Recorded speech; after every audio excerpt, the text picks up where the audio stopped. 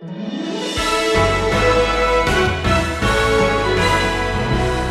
one thing, especially in the church, we create heroes out of clay pots, and we're all clay pots, aren't we?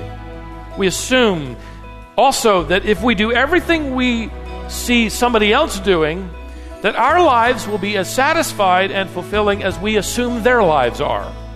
Maybe if I use these 16 rules of conduct, I make sure my kids are structured and they're in bed by 8 p.m. and I have devotions under my apron, all my children will become participants in the coming awakening.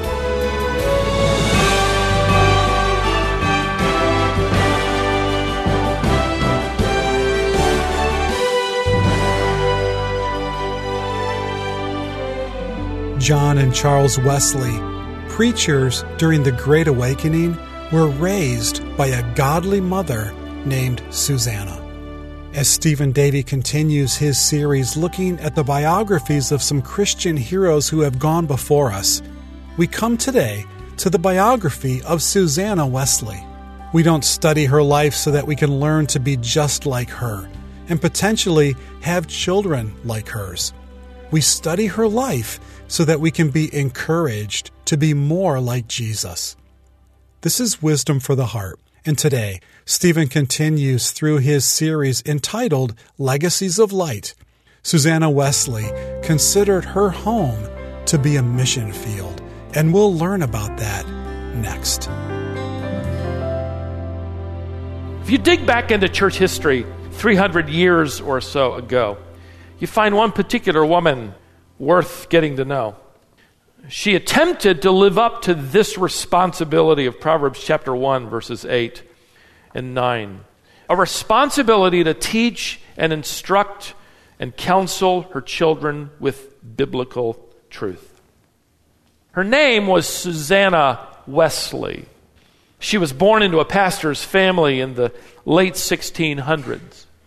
Now, to give you a sort of a setting of the stage so that we can better understand her and appreciate her, the 17th and the 18th centuries were among the worst years in England's history.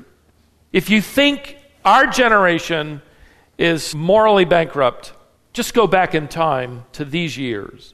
One author wrote that England had degenerated into a moral cesspool. Thomas Carlyle, the 19th century philosopher, and by the way, an unbeliever, wrote that England had a stomach that was well alive, but its soul was dead.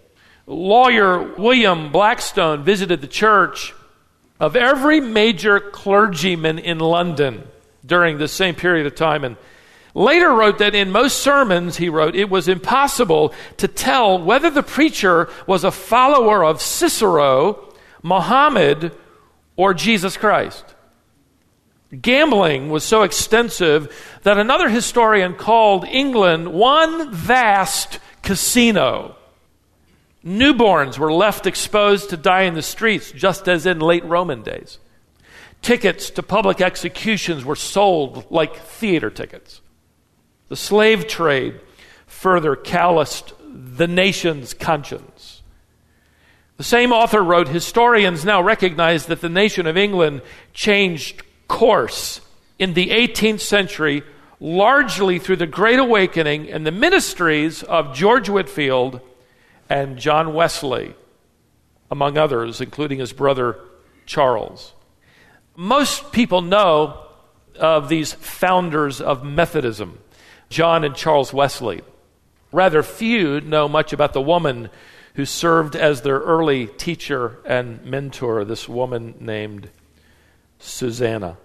By the way, and I think you'll appreciate her as we go along, she would not have been surprised at all when two of her sons would become the catalyst for a great awakening. She kind of expected that, I think. Two men whom God would use to literally reshape England spiritually, intellectually, morally, and for years to come. Well, let me back up to the beginning. Susanna was born into the home of a London pastor and his wife. She was the youngest of 25 children. 25, you heard that right. Now, since this was before TV shows featured large families, and these families had no royalties then to live off of. They suffered poverty, as you could imagine. Susanna's father passed down to his youngest daughter. They seemed to be fairly close. His own passionate personality. He was passionate for justice and the holiness of God, and he kind of gave her, I think, his backbone of steel. In fact, on one occasion, Susanna's father, which I found myself kind of digging into his life and had to stop because I really wasn't pursuing his story. But on one occasion, Susanna's father was invited to preach to Parliament. And he chose as his text Job 27:5, which reads, "Far be it from me that I should declare any of you right." What a text, huh? I don't think he'd do well in Washington either, by the way. And he was never invited back. Surprise, surprise. During his father's ministry, the church grew tremendously, and he was involved in a seminary, and young seminarians would often visit with him, sometimes in his home. On one occasion, a young man named Samuel, the young seminarian, came for a visit.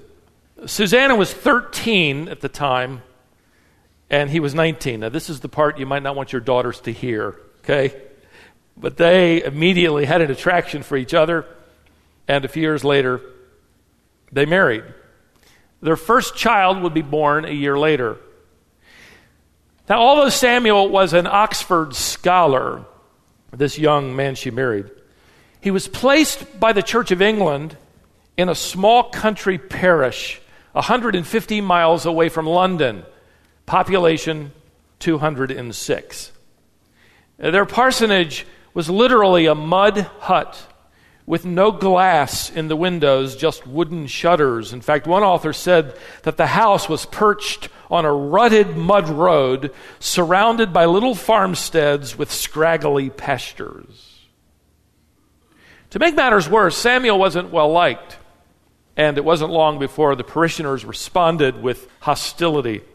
These were difficult days. In fact, one of the forgotten aspects of ministry during these terrible days of spiritual darkness was the price paid by those who preached the gospel, and they would be among them. In fact, in my research, I cataloged these following abuses by people living around them, people in their parish, even attending church with them. Several I'll just string together. They demonstrated their displeasure by mocking the children. On a couple of occasions, they burned the family crops. They damaged the parsonage, burning it to the ground on one occasion. They slit the udder of the family cow so she couldn't give milk. And they even killed the family dog. On one occasion, when Samuel's political views defended the king, villagers gathered around that parsonage one night, not knowing, by the way, that Samuel was away on church business and Susanna and her children were there alone, but they shouted through the entire night, beating on drums and firing their weapons. Susanna, at that moment, was just recovering from delivering her 16th child.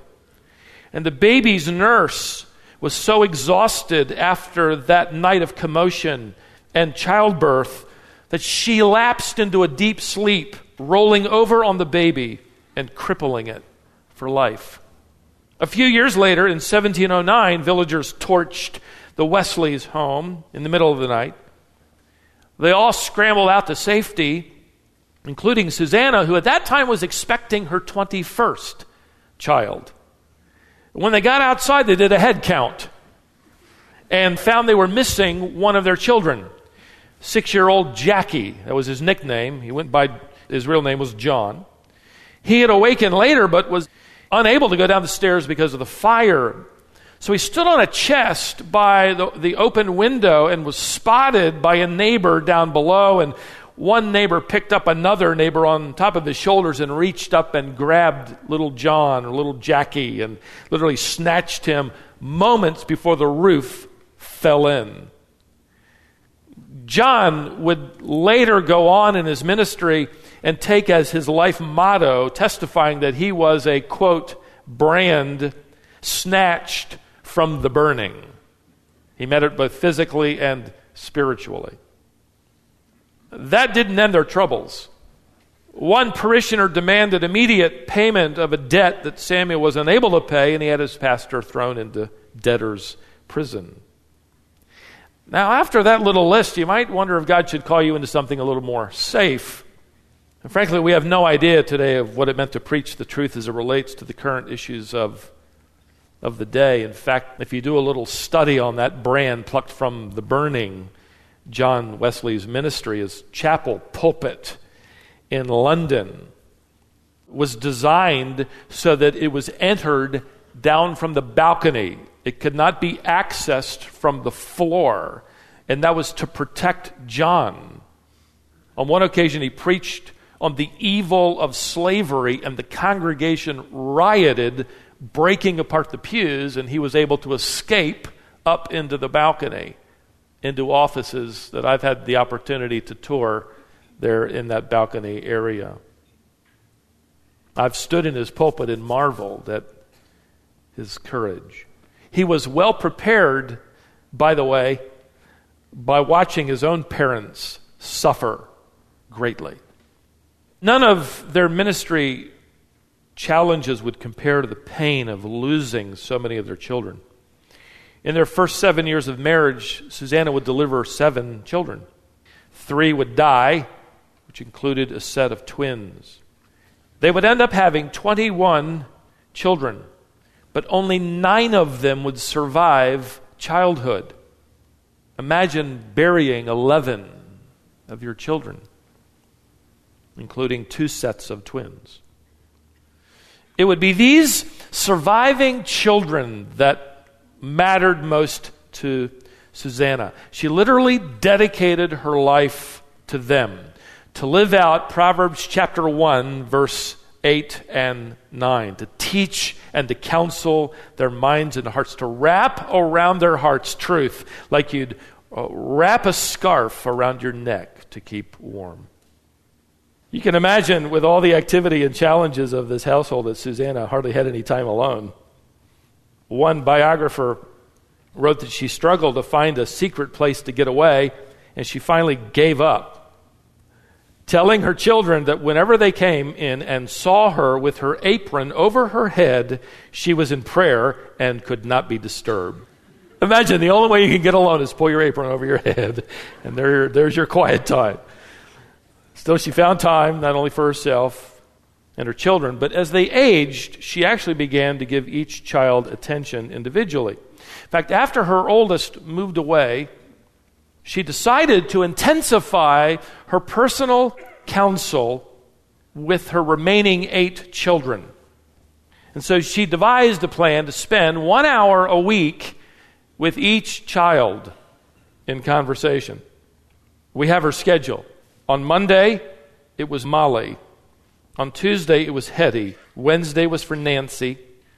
Thursday held an hour for Jackie. Friday was Patty's Day. Saturday was little Charles' Day. And Sunday, 2 hours devoted individually to Amelia and Susanna, nicknamed Suki, dedicated to providing the counsel of biblical truth. Now, like other biographies in our study in this series, it's kind of tempting to put a period here and leave well enough alone. In fact, most of what I knew about Susanna and Samuel Wesley ended with what I've just delivered to you. Other factors are worth noting.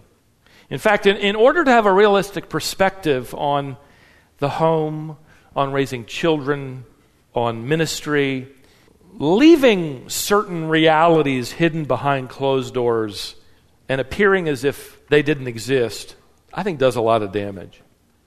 For one thing, especially in the church, we create heroes out of clay pots, and we're all clay pots, aren't we? We assume also that if we do everything we see somebody else doing, at least that which we visibly see, that our lives will be as satisfied and fulfilling as we assume their lives are. Maybe if I use these 16 rules of conduct, I make sure my kids are structured and they're in bed by 8 p.m. and I have devotions under my apron, maybe I'll have the kind of of home Charles and Susanna had, and all my children will become participants in the coming great awakening. We could be left to believe that. That only works if you don't know much about their home or anyone else's home, for that matter. The truth is, Samuel and Susanna struggled their entire marriage with inflexible personalities and stubborn wills.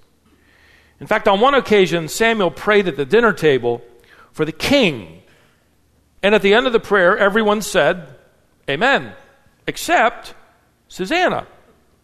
He demanded to know why, and she simply told him that King William of Orange was not the rightful king, but King James II was the one who should be on the throne. And she would not say amen. And Samuel stood to his feet in front of the children and demanded she repent and say amen. She refused. He then said, "Well, we must part ways, for if there are two kings, then we shall have two beds." And he left the house in a fury. A couple of months later, he returned to see if she'd changed her mind, and she hadn't. After which he told her that he would leave her and never see her or the children again. It wasn't the first time he had left in a rage, and it wouldn't be the last.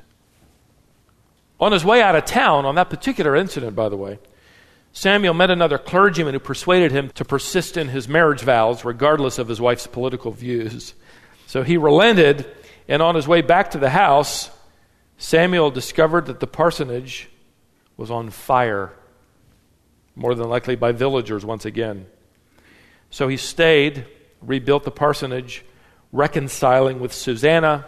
They agreed to disagree about which king should be on the throne. And their 15th child, John Wesley, was born a year later. Other issues plagued their home. Samuel was not only a poor manager of money, he evidently didn't really care to repay his debts, as he should. He would go to jail twice for failing to pay his bills, and it would be the mercy of others to bail him out. He had several failed attempts to make money beyond his ministry and, frankly, beyond his abilities. For instance, he was convinced that what the church really needed was an exhaustive commentary on the book of Job in Latin, which the average person couldn't read. One biographer wrote that Samuel used most of their meager funds for this publication, which then never sold. He then tried publishing poetry, but it was an embarrassment and a joke. And he seemed oblivious to it all. Perhaps you've seen that in others, that lack of self-objectivity, where someone is convinced that they are good at something and everybody just kind of bites their lip around them, not willing to tell them the truth. This was the case here. As a result, the Wesleys lived on the edge of destitution. They lived in perpetual debt, owing to Samuel's stubbornness. In fact, his debts would never be repaid fully until after he died and John, his son, paid them off. Whatever consistency in the home was due primarily to Susanna's efforts. But trying to raise them alone presented its own challenges. While the world knows a lot about 2 of her 21 children, the truth is she would be challenged and heartbroken over and over again with children who chose not to walk with Christ, even after all of her efforts. And this is worth saying as well, because I fear, especially in the church, even to this day, there's the belief that if you do A, B, and C, out comes a spiritually minded child. Ladies and gentlemen, we can provide the truth. God's Spirit alone produces a spiritually minded child. Let me give you some illustrations, as unfortunate as they are. Their daughter, Susanna, the one nicknamed Suki, chose to marry an unbeliever who ended up physically abusing her. She nearly died in childbirth and finally, suffering from her husband's cruelty, fled with her children to London, refused to ever reconcile again. Their daughter, Amelia, also fell in love with an unbeliever. but ended the relationship after her brothers persuaded her, counseled her. Again, the absent person here is Samuel, the father, in his counsel. But her brothers counseled her, and she listened. Unfortunately, at the age of 44, Emilia was so concerned that she would never marry that she married too quickly a man without proof of his character. He soon took her life savings and left her with his debts and their dying baby. Another daughter, they nicknamed Hetty, ran off with a lawyer who promised her a future home and marriage. A few months later, he changed his mind, and she returned home pregnant and disgraced. Unfortunately, her father, Samuel, disowned her and then foolishly demanded that she marry a local plumber to rescue her reputation. And she agreed and then endured an unhappy marriage. Only after Samuel's death did she and her mother, Susanna, reconcile, and they enjoyed a rich, affectionate relationship. Finally, their daughter Martha also married a man without genuine spiritual interests. He was often unfaithful to her. On 2 occasions, he brought home illegitimate children, fathered by himself, whom she chose to raise as if they were her own. Her husband eventually left her for another woman and then died overseas. Little wonder that Samuel's repeated abandonment of his family, his unwillingness to manage his household well, his stubborn arrogance that demanded applause for his minor achievements, all the while overlooking the needs of his wife and daughters, as you can imagine, brought great difficulty and pain into Susanna's life and a void into the lives of his daughters. In fact, Susanna once wrote out a prayer while in the crucible of pain that sheds some light on her commitment to the sovereign purposes of God. She prayed, and I quote, "All my sufferings, by the admirable management of omnipotent goodness, have concurred to promote my spiritual and eternal good. Glory be to thee, O Lord." Susanna Wesley never preached a sermon. She never published a book. She never planted a church. But she became known as the mother of Methodism. And that's because while several of her children abandoned the faith she so persistently believed and taught, 2 of her children, John and Charles, would embrace it and would impact their world. Charles would write more than 9,000 hymns. John would preach to over 1 million people as the Methodist movement took England by storm. A movement named after methodical, systematic methods. That's how they got their name. Methods, systems, structured patterns. By the way, that ironically mirrored the structured upbringing under the tutelage and counsel of John and Charles' mother. It's a study all of its own.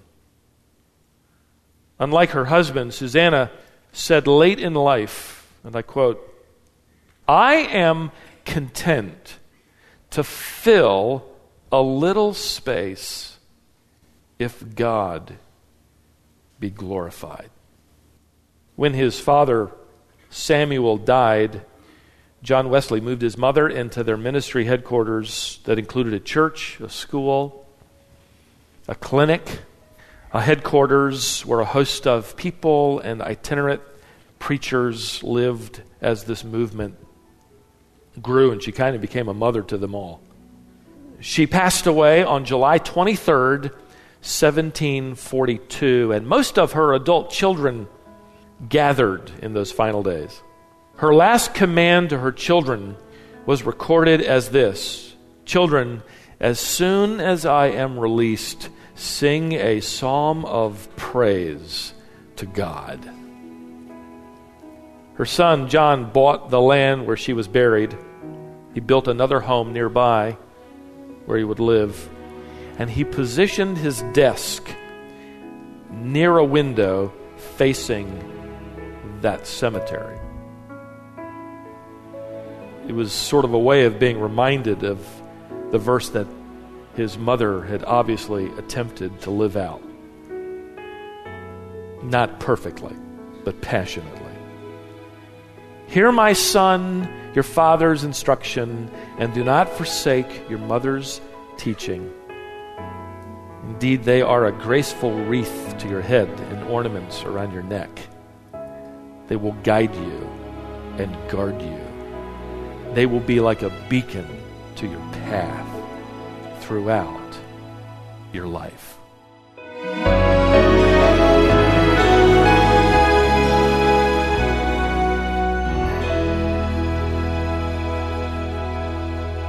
That's good wisdom for your heart today.